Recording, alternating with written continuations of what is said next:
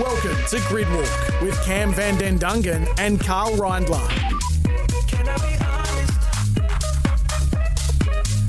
How good is it to be back talking Formula One 3 weeks in a row? I'm Cameron van den Dungen, and I just want to say Gridwalk is thanks to Bedpost. Upgrade your sleep with Bedpost to recharge your mind and body. Tonight, you can join the conversation. Call 1300 736 736, or you can jump onto the 40 Winks Temper text line 0433 98 11 16. Carl, you and I, we've broken apart again. We're no longer in the same room, but we're going to bring all the action from Sao Paulo. It has been action aplenty, mate. I think we're going to spend the first segment today talking qualifying, sprint qualifying and sprint results as well. It was action-packed yesterday. What a sprint race. Here you are 2 weeks ago saying scrap the sprint race. Was that not one of the best races we've had all year? See, I'm not that sold on it, mate. I'm still not that sold on it.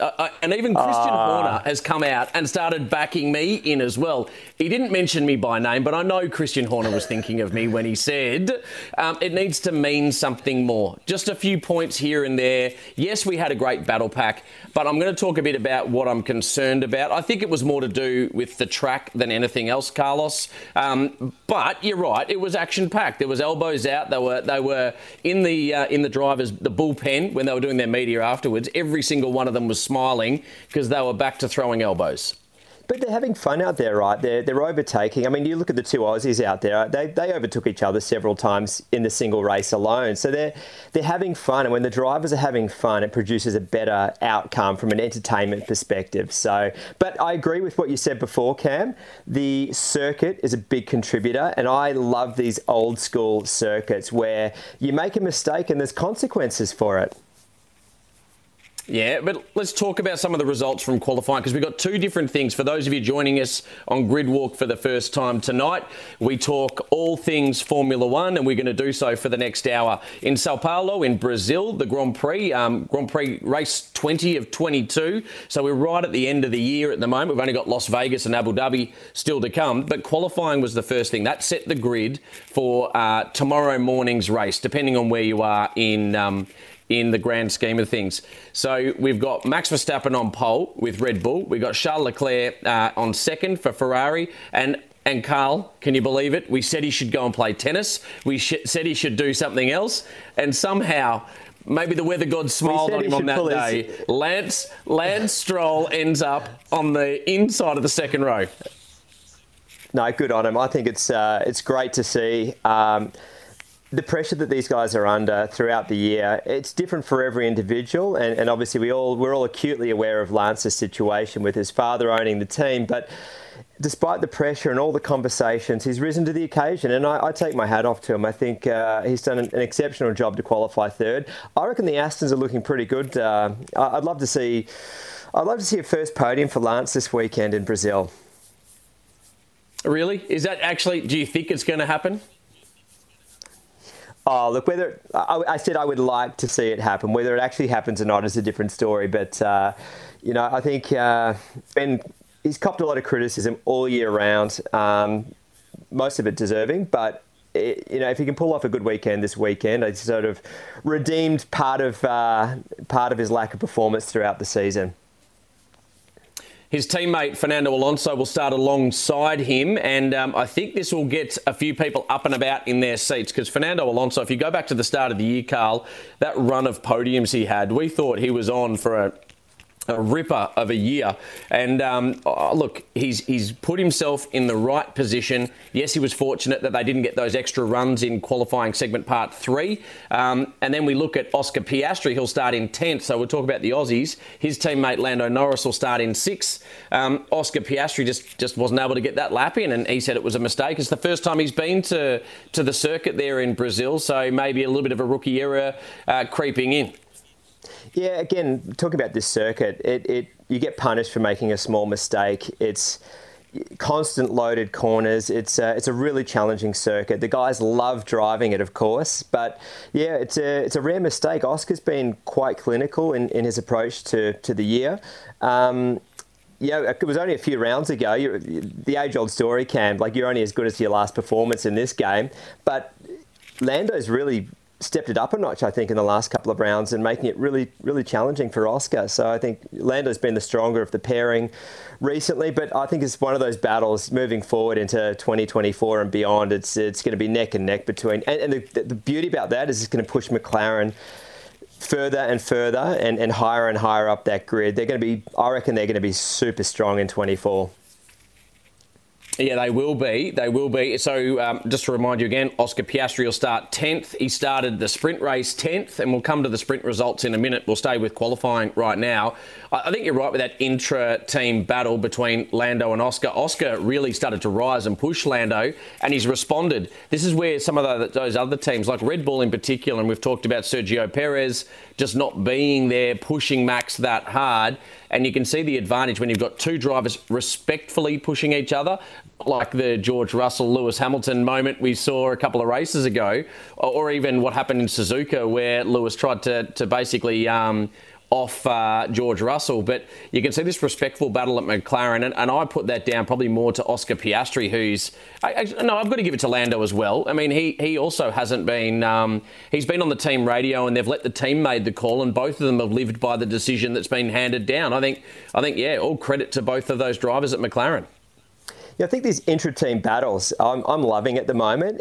You get found out really quickly if you're not competing against your teammate, if you're not competitive. Like Lance to Fernando and obviously Checo to Max this year, they're the two that really stand out. Obviously, the sprint race, we had two AlphaTauris, and Yuki out-qualified Daniel, which was phenomenal from him. He's obviously got confidence at the moment, but the direction that Daniel's kind of giving that team, like they're just going from strength to strength as well. When you're talking about intra-team battles, it's I love it the way it's sort of shaping out at the moment. Well, the sprint result was great, but in qualifying, Daniel Ricciardo is going to start from position 17 and Yuki Tsunoda starts in position 16. So the cars just didn't get the job done in qualifying for AlphaTauri. But let's flip over to the sprint result. Max Verstappen got the win there, and unfortunately for all of you fans out there, he has won every Grand Prix of the same weekend where he's won the sprint race. So that doesn't bode well for any other team with Max Verstappen winning there. He got the lead off by turn one on Lando Norris in that sprint race, and Lando, being the pole sitter in the McLaren, who did look good, had a very fast car, just wasn't able to take it to Max in that race trim. Sergio Perez third. But back to your point, Daniel Ricciardo finished ninth, which was a great result, although he qualified eighth for that sprint race. So he actually went back a spot. Yeah, go back to your first point. Max, he's going to be pretty unstoppable in this race. Talking about the sprint specifically with Lando on pole, I don't know about you, mate, but I would love to have seen Lando be a little bit more assertive or a bit more aggressive at the start of the race. I think if he's going to, it must be playing on his mind. The fact he's not won a race in Formula One yet, the numbers, the statistics are not looking good. You know, to be the... I mean, Sean will be able to tell us, but it's one of the longest streaks in the sport where someone hasn't won a race or something like that. Like, it's got to be playing on his mind. His teammate, Oscar, had a win in the sprint earlier in the year at Qatar, and he's just got to get his elbows out, I think. He's got to be a bit greedier at those first corner battles. I mean, at the end of the day, I'm pretty sure Max would have just driven away anyway, but he's got to show them that he's up for the challenge. There's a bit in that. I'm going to come back to that Lando Norris piece because I think he's going to be quite strong tonight or tomorrow, depending on where you are in the world listening into Gridwalk. Let's have a couple of talking points off the top of the show. Track limits normally comes in segment one, but I'm saving that for you, Carl. We're going to bring that in to the segment after the break.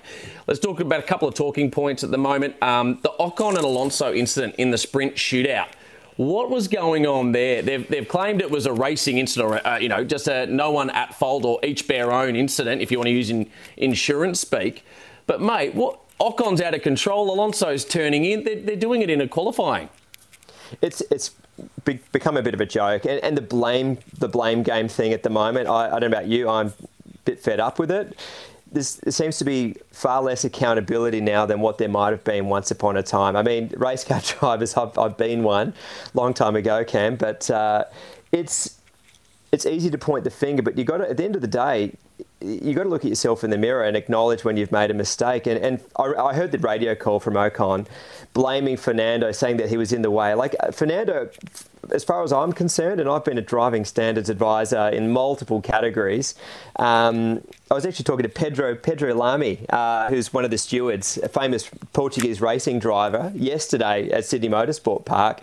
And we were in agreement that he should have, it was on him. It was 100% on Ocon. Fernando did the right thing getting out of the way, but to try for a second, to try it on for size, to blame Fernando for that, he made a mistake and you've got to own it. I'd love to see more drivers owning their mistakes moving forward. I think Fernando Alonso labelled him as very immature at the end of it, which is quite polite of Fernando. I saw it the way you did, Carlos. I know they've said that there was nothing to play out in terms of any penalties, but I felt that Ocon was out of control, and it was just unfortunate. I guess that's why the stewards did it. They said if Alonso wasn't there would have been no incident, and he could have just moved on. He should be allowed to qualify. That's why. But to blame Alonso when you're out of control, I think it's a bit rough and a bit rich. But a couple of other things really quickly as we get the show up and running today. A grandstand roof collapsed on the last corner on the Friday. This is crazy sort of stuff where we need to see some upgrades on some facilities, because we don't want danger to any of our spectators, but that's the size of the storm that came in and basically nullified that final segment of qualifying. Second year in a row as well that we've had that final segment of qualifying red flagged and not started at Sao Paulo. So I don't know, you can't really say time of year, because we heard the same thing being said of Australia with MotoGP and the weather with the race having to go forward by a day. But geez, a couple of questions to ask about that circuit. I know we love the circuit, but geez, is it the right time of year to hold it? Do we need these storms? And if a grandstand's roof's coming down, maybe some upgrades? Well, there's a few different questions to ask there. You've kind of raised a few interesting points. Yes, so a lot of these older circuits, they're getting a little bit tired, and they get away with the legacy factor. Oh, it's a special circuit. Monaco, I was at Monaco this year, and it's probably due some upgrades in itself. I think the safety they're getting a little bit complacent there, if I'm being honest. But yeah, that's not good. The time of year, for me, the one that comes to mind is Japan. This year we had a beautiful race weekend. I was up there, it was sunshiny. We had a little bit of rain, I think, I can't remember if it was the Friday or the Saturday, but it was a beautiful day on the Sunday. But typically that race would be a month later in October, heading into the wet season, and it gets rained out, and we've seen, as we know, some atrocious accidents there in the past. So I think the time of year is something that needs to be considered amongst it. But yeah, anyway, over to you, mate. No, we'll talk more about this as I think we get towards the end of our season. We've only got a few more shows left, mate. Nearly the end of Formula One season. In the meantime, though, we're going to take a quick break on Gridwalk. Join the conversation. Text us on 0433 98 11 16. You're listening to Gridwalk with Cam van den Dungen and Carl Reindler. Track Limits for Tempur, a mattress like no other. Proud sponsors of the Formula One on SEN. Okay, that was a third stroke on Track Limits. You've now been given the black and white flag. Is Cam inside or outside the track? I've given this one its own segment, Carl Reindler. I want everyone to join in the conversation. You can call in 1300 736 736, or you can jump on the 40 Winks Tempur text line 0433 98 11 16. Carl, are you ready for this one? Are you ready? You're sitting down? Cameron van den Dungen, what have you got in store for me this week? I'm not going contentious, I don't think. But then again, I didn't think Sack the Sprint was going to be as contentious as it ended up at the time either. But I've had a gutful of this one, Carl. I've had an absolute gutful. I really want to call this out. Tyre degradation. I'm done. I'm sick of talking about it. I'm sick of having to watch drivers just tiptoe around in race format when we know how much faster they can go on these cars. And the reason I'm picking this weekend to talk about it is going to be the story of tomorrow morning when we all get up and read our papers to see who won the race. It's going to be who could drive around the fastest of the slowest on the slowest of the fastest tyres. And it is so hard to explain. I want to put it front and centre. It's time to change the rules so that the drivers must push as hard as they can on every available tyre compound in a race weekend. I'm going to call it the Qatar rule. where you have a maximum lap count on each tyre. Yeah, on each tyre compound. You can allow for the strategy, you can try the different ones, but we need them pushing, leaning on these tyres, mate. Where do you stand on tyre deg? This is a juicy one. I like it. There's a few factors here. Tyre degradation, for me, went hand in hand with refuelling. When we were actually refuelling cars and you had the weight disadvantage as well, it meant it actually allowed for better overtaking opportunities. You didn't need DRS systems, a drag reduction system that we see, it's been around for the last, 7 or 8 seasons or something. You didn't need it because there was such a differential in speed between all the cars. So the degradation worked nicely with the refueling. But I've got to say, as much as I don't like agreeing with you, Cam. The Qatar race, to see them pushing like quali lap after quali lap in that race, seeing them, I don't want to see anyone injured or hurt, of course, absolutely not. But to see them physically challenged in the cars, they were slugging it out at Qatar. It was brutal, and it provided an interesting race. So I think you've got some validity to it. But the other thing I just want to mention, because there's a big issue, the cars have become so extremely fast now that Pirelli is arguably one of, if not the best tyre manufacturer on the planet. They cannot produce a tyre that is up to all of the demands that the F1 drivers and the teams wish for. It's beyond physics. I'm not asking Pirelli. This is actually not a crack at Pirelli in any way, shape or form. We know that they managed to re-secure the contract, and that Bridgestone came running at them, I think it was, and they've had their contract in times gone by. But this is actually, it isn't about Pirelli or the tyre, because you're right, you can't build a tyre that can last forever. And if we try and make one tyre the only compound they race on, we end up with slower race cars, and we build cars where you can't pass and other bits and pieces. I like the different compound variations. I like having to choose and alternate throughout the weekend when we don't have refuelling, as we don't. And I'm not suggesting we bring refuelling back in. But I've run some numbers on this, Carl, and Pirelli were good enough to put them up on their social media. So if anyone else wants to jump on, you can actually grab these and check this out. Jump onto their social media account, whether it's on X or any of the others. But the fastest lap time by compound during practice or quali on the Friday. The hard compound, they brought the C2. So for those of you that are new to Formula One, C1 is the hardest of all compounds, therefore the slowest but the longest life. And they've got a 5 range, I guess, C1 to C5. C1 being the hardest, C5 being the softest. They've taken C2, C3 and C4 with them to Sao Paulo. So it's quite a hard tyre. The fastest lap time they saw on a C2 tyre, hard tyre, was by Fernando Alonso in the Aston Martin, a 1:12.6. The fastest medium compound, C3, was by George Russell with a Mercedes, a 1:11.8. So you're nearly a second faster on that tyre. And then you go to the soft compound, C4. The fastest driver of all wasn't your pole sitter Max Verstappen. It was actually Lando Norris in the McLaren, a 1:10.0. So you've got a 2.6 second delta between the hard and the soft tyre. But then, Carl, that's great in qualifying trim. Come the race sprint we saw this morning, last night, wherever you are, the fastest medium tyre was Kevin Magnussen with a 1:15.4. So nearly 4 seconds slower than what we saw on the same tyre in qualifying trim.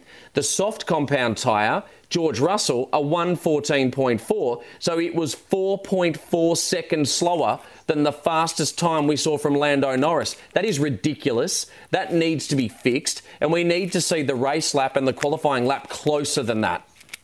Yeah, but the one thing you're skipping out on here is the heavy fuel load for the race versus light fuel load for qualifying. I know that the cars, after they go through Parc Ferme, after the race, they have to remain as they were in qualifying trims.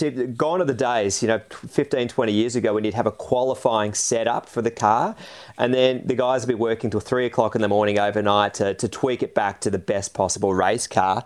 What I do like about your track limits today, Cam, is that it might bring some of the teams that are struggling on tyre wear and degradation, like Ferrari this year has been the one that always comes to mind. Maybe it brings them to the pointy end of the grid and makes for better racing, possibly. But playing devil's advocate, I think absolutely it will bring them to the fore. But you keep going. So devil's advocate, how long before these incredibly intelligent engineers and race teams adapt to the rule changes and we end up with a similar scenario? So, I mean, you've got to keep them on their toes. I mean, the best weekends we've had are where the teams have been challenged. What we spoke about it last week. I love the weekends where we saw Charles Leclerc and Lewis Hamilton disqualified because of this rule with the plank underneath the car. That was because they didn't have the time and practice to get it right. I think you scrap the number of practice sessions and limit the number of practice time, and maybe it's the number of there is a minimum number of pit stops in a race like we had at Qatar, and I reckon that'd be pretty bloody entertaining if you ask me. So this is where I'm getting to. I think Qatar showed us you've got to run all 3 compounds of tyre during a race. You can't run any tyre longer than 18 laps or whatever it is, and that can be anything that you've brought in, even the used sets you bring into the race. So I really liked that, but this is the bit why it's going to be so... it's going to be the story of tomorrow, put it that way, because Alex Albon from Williams said, I think his quote was, the hard tyres, something along the lines are horrendous around this circuit, and that the softs are the only tyre that offer any grip, but they die in life very quickly. So it's going to be a tyre degradation race. And then you look at all the comments from the sprint race and everything talks about, I didn't manage my tyres well enough. Oscar Piastri says, I used up too much of my tyre early on in the stint, therefore I wasn't able to defend when Daniel came back at me, but I felt I had a better car. You had Sergio Perez say the same thing, I used up too much tyre early. I think Max Verstappen, one of the things about their cars, and I can see you down my little Jitsi link here, just shaking me off, and I'm telling you, mate, we've got to do something about tyre deg, because I'm a commentator that has to spend my time telling first-time fans, new fans, about why some of the fastest drivers and cars in the world are driving around so slowly. And for me as a commentator, as much as it's great for the purists who love strategy racing, and it's like people that love Tour de France cycling on a 3-week race where you can see one day and one little move can make a difference, it is a very difficult thing to bring new people into our sport. Yeah, look, you do have some good points there. There's a lot of different facets to it. I put myself firstly in the shoes of the drivers, and they want to do quality laps all day long. They don't want to have to nurse tyres. It's an art form in itself. But from the team's perspective, they want to be creative with strategies, and by having a minimum number of pit stops, you're not going to have someone off the last row of the grid going, you know what? Instead of a 3-stop that everyone else is doing, we're going to tackle a 1-stop and just try and nurse our tyres and hope for a late safety car or whatever it might be. So, there's always pros and cons, which sounds like a bit of a cop-out, but there's so much to consider with that. I love the idea of it, and I think Formula One, in the place that it's at the moment, they're quite open-minded, I think, to experimenting with different rules. I mean, the fact that the sprint race came in, I reckon we're going to talk to Stefano and see if we can make this happen, Cam.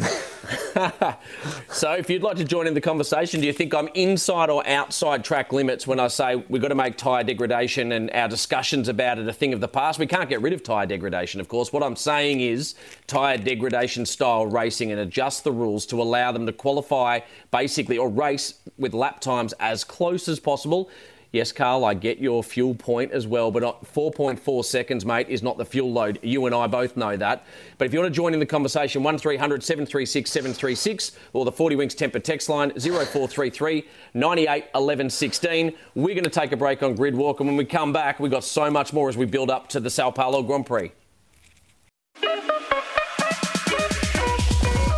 Join the conversation. Text us on 0433 98 11 16. You're listening to Gridwalk with Cam van den Dungen and Carl Reindler. And we've got Mark from Sydney joining us on the line, and he's joining the conversation. Mark, very quickly, am I inside or outside track limits with my call tonight about making tyre degradation races a thing of the past? Well, I think you're on the money, and I'll just throw another element in there. Actually, I'm a first-time caller, and I've just started recently listening to your guys' program, so thank you very much for the top quality you do with your work. I think that the people in charge of F1 really need to consider how different climates around the world with regard to geography of racetracks is concerned and how that would affect tyre degradation. Because, for example, you'd have different climates here in Melbourne in Australia when they run the F1 Championship here compared to, say, places like Sao Paulo and Singapore, where the climates will be a lot more humid. So to my way of thinking, when you have high humidity and high heat, that'll make the tyres and their quality degrade quicker. And I'd just like to know what you guys might think about that with regard to, I think there needs to be different rules introduced for different tracks with regard to tyre degradation based on their climate and how that would affect the tyres. No, mate, Mark, firstly, thanks for calling in and appreciate the kind words, mate. It's a tyre deg, it's an interesting one, and absolutely the climate does affect it. And I think that's a big part of the reason why they've got those 5 different compounds. It's as far as degradation, yes, the humidity, a big one's UV as well that we don't often talk about. A night race, for example, at Singapore will actually, you'll arguably have less degradation. Some circuits, you go to a street circuit and they're a bit rough and they're like a cheese grater on the tyres, and then you get these beautiful Herman Tilke designed brand new circuits that are, silky smooth without a single bump on them. So there's a lot of factors when it comes to considering tyre degradation, but I agree. And the trouble with picking different locations at certain times of the year, unfortunately, it's a logistical nightmare. Like next year, there's 24 races on the calendar, and you've got some contracts in place that mean, Abu Dhabi is. It's Saudi. Saudi's the first race of next year on the calendar. They want that race as the first race. Japan's always been, until this year, the Bathurst weekend, the first weekend of October. They've got these contracts in place, but they're also working towards zero emissions effectively by 2030, and a big part of the emissions is this logistical nightmare. So I'm going on a massive tangent here, but to pick yes, you are, Carl. Yes, you are. Sorry, Mark. To pick and choose where to go at different times of year, it's bloody tricky. But they are considering it because they did move the Japanese Grand Prix almost a month earlier, and a big part of the reason for that was to avoid the monsoon seasons, and that was purely for safety. But Qatar next year is a month later because of the heat, and obviously we all saw those poor drivers jumping out of the cars straight to the med centre after the race. So I think they are considering it, but I agree with you, Mark. I think they should be looking at it more. I think the climate, the time of year is critical for not only tyre degradation, but entertaining racing. Like a little bit of rain is a good thing. And to finish that point with Mark as well, Mark, thank you as well as Carl said for joining us as part of the Gridwalk family, mate. I think that's where the multiple different types of components that are available that Pirelli choose going to each race is how they try to negate that part of it. But it's just, for me, it's critically important that we allow them to really push those tyres right to the edge. Mate, thank you for joining us. I hope you continue to tune in, and please feel free to keep joining our conversation. DRS is open. Now it's time for DRS. Drama, rumours, socials. Thanks to Sportsnet. Sportsnet Holidays. For money can't buy F1 experiences. And after talking about all these cool places you can go around the world, Sportsnet is the team you go with. We've got Will Barnes, who's been joining us regularly on the line. Will, there is a lot to talk about in drama, rumours and socials at the moment. How's it all been going from your events perspective, mate? I've been looking at Sportsnet. You guys have been running some amazing events. You must be busy with Spring Carnival at the moment too. We are absolutely flat out at the moment, mate. Thanks for having me on again. No, we've still got tickets to the Australian Grand Prix as well, so hit us up. All right, we'll make sure we'll get Mark from Sydney to get his tickets and come on down and join us down here. Now, Will, you join Carl and I every couple of weeks to talk about some of the drama, some of the rumours and some of the socials. It's mainly drama and rumours that we'll be talking about, and then socials is where we find out about it. I'm going to start off with a big one. Carl, you're probably across this, and I know, Will, you'll either be selling tickets or you'll have a lot of people asking about this, but Las Vegas, the residents, from what I've been reading, seeing and hearing, are absolutely filthy with the race disrupting the strip. And there is a lot of chatter that the race may be a one and done setup, which I wouldn't say catastrophic because it's not that big, but Formula One has taken this on as both the promoter and the organiser. And I'll come to you first, Carl, and then we'll go to you, Will. That would not be a great look. It's great that we've got F1 back in Las Vegas, but surely it has to be more than one event. Yeah, it's got to be more than one event. I appreciate the disruption, and it's the same with any street circuit. There's always a lot of negative feedback about the build with Albert Park every year. There's always they are, like, with all due respect, there's not many of them, but most people absolutely love it when the Grand Prix comes to town. But it is hugely disruptive. And the other thing with Vegas is they're starting from scratch. Like the infrastructure that they've had to build over the last 9 to 12 months, I can appreciate it's got in the way. But moving forward, I'd like to think that it's a little bit more seamless. The other thing to consider, I know a few of the organisers of the Vegas Grand Prix, and it's very union heavy in Vegas, in Nevada specifically, because of the casinos and everything. And it's it's a complicated build process, and things just take time, and it is disruptive. But moving forward, I think it's got to be on the calendar. There's a contract there for 10 years, isn't there? Yeah. Well, it's on the calendar. It's going to be there at the next Grand Prix we go to, so that'll be great. Now, Will, the next one I come to you, the next rumour that we had is Fernando Alonso to Red Bull. Did you hear that, mate? Checo to Aston Martin for season 2024. Where did that come from? Fernando Alonso, do you want to see him in Red Bull or our own Danny Rick back there? Oh, as an Aussie, you'd always like to see Danny Rick back on there, but that came, way out of left field. It would be pretty amazing to see Fernando win in one of the leading cars again, I must say. Yeah, I don't know how much truth there is to that one, but tell you what, wouldn't we all love to see Fernando in a proper race-winning car? And I genuinely think he would, he'd stick it to Max. I still think I rate Fernando as one of the not only all-time greats, but current greats on that grid. He hasn't lost a thing. Oh, come on, Carl. Fernando Alonso going into a team like Red Bull with Max Verstappen, I don't think that works. That does not work. Fernando Alonso does not do number 2. Max Verstappen does not do number 2. And apart from a little bit of time recently, Fernando Alonso, the rumours in the paddock were that he was not a good team man. And I don't mean he's not a brilliant race car driver. There was a lot of discussion around his time, particularly at McLaren, that he wasn't a great team player. He wasn't, good in building the car and building the people around him. But yes, Carl, you'd like to take me on that. Once upon a time, I agree. Like, when you're young in this game, you have to be selfish. But I think I watch and observe the way that Fernando's been this year. I think he's been the team player. He's been a great leader. I think he's been quite encouraging of Lance. Remember Miami? I was at the Miami Grand Prix, and I can't believe he was tuning in to the trackside TV, making observations to his radio, saying, "Hey, that was a great passing move that Lance just did." At least the perception is that he's more of a team player. But I agree. Back in the late 2000s, mid to late 2000s, he wouldn't have been a great teammate to have alongside you.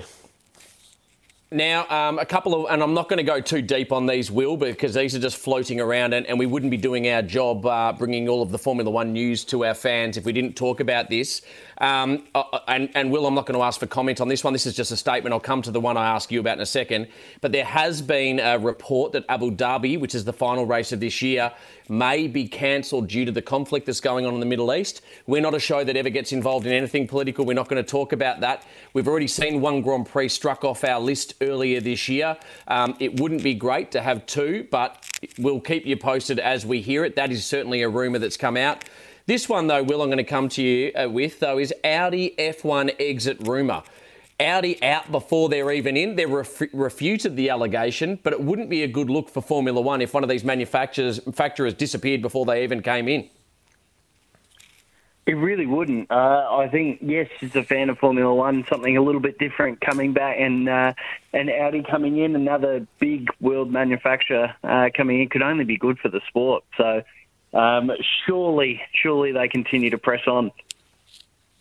So the rumour, Carl, before you jump in on that one, was that Audi was out. What the team at Audi have responded with is, no, we're actually just staying quiet, going about our business whilst the Alfa Romeo their contract runs out. How cool was it to have our mate Valtteri Bottas on the show saying that he's actually got his eyes forward on an Audi drive and that he's very much already working and collaborating with them, and all the wind tunnel efforts going into next year's car, and has done for the last few months. Have you heard anything about the Audi deal there, Carlos? I've heard nothing about the Audi deal other than they're just kind of quietly working in the background. They've got a huge number of staff members that are working on the program. You've got Andreas Seidel that we spoke about last week. Valtteri is obviously focused on being a part of that operation, and Audi to back out now. They're in it to win. They're going to go in and they're going to make it work. They win everything that they challenge. So yeah. I think there's a few cheeky people starting a few cheeky rumours as they do at this time of year. In the meantime, though, Will Barnes from Sportsnet Holidays. Tickets still available for the Australian Grand Prix. Any other events that we want to let our listeners know about right now for you guys? Oh, Singapore next year is going to be an unreal event, as it always is. So we've got some fantastic 4-night packages to head over and enjoy the night lights in Singapore. Oh, that'd be awesome. I'm hoping I've booked my ticket again. Carl's hoping he's already got his schedule for next year. He's signed up for as many Grand Prix as possible. Remember, though, if you're listening into Gridwalk, you can access Sportsnet's exclusive travel packages to every thrilling race of the F1 season at sportsnetholidays.com/Gridwalk. We're going to take a break on Gridwalk, but thank you to Will Barnes from Sportsnet Holidays for joining us. Join the conversation. Text us on 0433 98 11 16. You're listening to Gridwalk with Cam van den Dungen and Carl Reindler. We have 5 seconds penalty. On Gridwalk, it's the Stewards Room, thanks to Morris, bringing our personal approach to personal finance. Geez, our episodes of Gridwalk go very quickly, don't they, Carl? We're straight into the Stewards Room with thanks to Morris. Thank you very much, guys.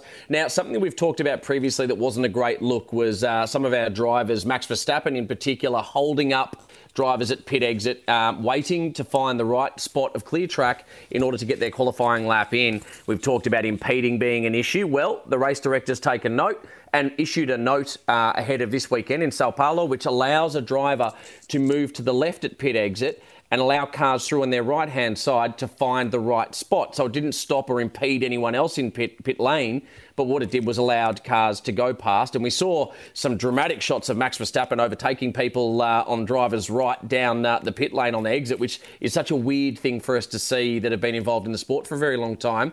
But 3 drivers didn't do it, Carl. George Russell, Esteban Ocon and Pierre Gasly all got 2 grid spot penalties as a result of not moving far enough left. So your thoughts on this adjustment and people getting caught out?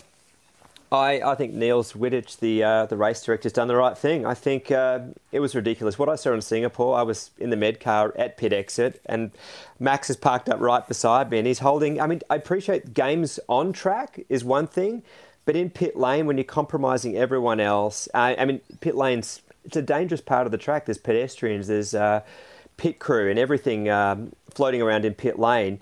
I think that play all the games you like on track within reason, don't impede, be respectful, but in pit lane, I mean, I'm glad that there's penalties being applied. I'm surprised that there's 3 penalties though. I mean, they've literally been told in the driver's briefing, this is what will take place if you do this, and 3 people have still managed to mess it up. Love to know what excuses they made, but yeah, I'm glad that they're applying penalties for something like that. 2 from the same team, though, as well. Something's gone on in communication at Alpine when you've got Ocon and Gasly both getting penalised for it. Must also add that Sergio Perez was summoned to appear, but managed to avoid penalty in that instance. So there was something he obviously was able to bring that said he had extenuating circumstances, for want of a better term. But no, that's our Stewards Room. Stewards Room, for those that are new, like Mark in Sydney, that have been listening and calling into the show, is where we look at some of the decisions. And if they're quite contentious, we actually get the team from Motorsport Australia on. Michael Smith's been a regular for us to pull it apart. I didn't think this one was too contentious, but it was certainly worth noting why 3 of our drivers have got 2 grid spot penalties. Carl, we're inside the last 4 minutes of our show, building up the Sao Paulo Grand Prix. Time to get into some race predictions for tonight or tomorrow morning's race, wherever you are watching from. Carl, can anyone beat Max Verstappen? Well, I think we're in for a cracking race for 2nd to 10th. Unfortunately, I think Max has got this in the bag. There's the only reason he will not finish on top of the podium. I mean, the car's been reliable, so you can't even say reliability is a factor. The Red Bull has just been like a metronome all year, so consistent. is if he gets taken out at the first corner. If he survives the first corner, and it is we've seen some monumentally big accidents and controversial incidents take place at turn 1 here at Sao Paulo. If he can get through the first corner first, then he's on for the win. But I think we're in for a belter of a race for second and third on the podium. I'm going to say that Lando finishes runner-up again, and I actually don't think the Mercedes will be that quick this weekend. They're really struggling for straight line speed. So perhaps maybe a Ferrari. I'm going to say Charles in third place. That's my tip for the weekend. Max P1, Lando P2, Charles P3. Well, mate, how's this though? What? Where I am right now, I'm down in Meetung. The last time I was in Meetung, I turned up late for the show and I had boat trouble. Is that what you told our listeners way back then? I threw you under the bus on that one, but you deserved it. You're out boating instead, mate. We're a Formula One show, not a boating show. Hey, Adrian Newey likes his boats, doesn't he? And look at him, he's one of the greatest. And no, I am not. I am not putting myself and Adrian Newey in the same sentence, Carl, before you start to mix my words around. But I'm actually in a house right now, and there are two gentlemen that are here. Ken Smith, who was the first deputy clerk, of course, at the Australian Grand Prix back in 1985, and he still works as a very senior guy in Australia at the Grand Prix there. And Hank Duncan, that's the anglicised name that my father uses and has been in race control at the Australian Grand Prix since 1985. He was also the assistant clerk, of course, back then. So I asked these two esteemed gentlemen, who did they tip for tonight's race? Now, my father, his actual real name is Cornelis Hendrikus van den Dungen. So can you guess with that very Dutch name who his tip was, Carl? Well, it's a pretty easy one, I think. It's got to be Max, surely. He didn't even bat an eyelid. He goes, Max. And then Ken Smith, though, said, look, I think Max, but at the same time, he actually, much like you off the top of the show, was Fernando Alonso. That's who he believes will get the win tonight. Wouldn't that be incredible? I would love to see Fernando take a win this year. Wouldn't that be? That'd be special. I'll be jumping out of my seat tomorrow morning when I tune in. So I'm actually intrigued by that. My two little boys are both Formula One tragics, even though they're, 9 and 7. I have to listen to the Max Verstappen songs on repeat just about every morning when I wake up. They're looking at it, yeah, that one, this one. Oh, look out. This is what I wake up to every morning. Can you believe it? How's your blood pressure, by the way? Oh, mate, well, the good thing for me is that, Oscar Piastri is the one that's carrying our hopes of Australia tonight, starting at a P10. I think he's going to really struggle. Daniel Ricciardo, he had such a great weekend. He's going to be starting at a position 17. A lot of work ahead of him. I actually think Lando Norris is going to be my tip for tonight, and he's coming at a P6. I think he's got the car that can finally take it up to Max. Max even said he's right there with him. At a P6, he has to do a bit of work. I don't think the cars in front of him are going to be that much of a hard... you can overtake at this track. I think the car's handling well on these tyres. I think Lando Norris, and I tipped him a little while ago, could be on for it, Carl. Anything else you expect to see? Where does Oscar Piastri finish up? Top 5 for Oscar, top 5. All right, you've been tuned into Gridwalk. Thank you very much, guys. We will see you in another week's time as we build to the end of the season.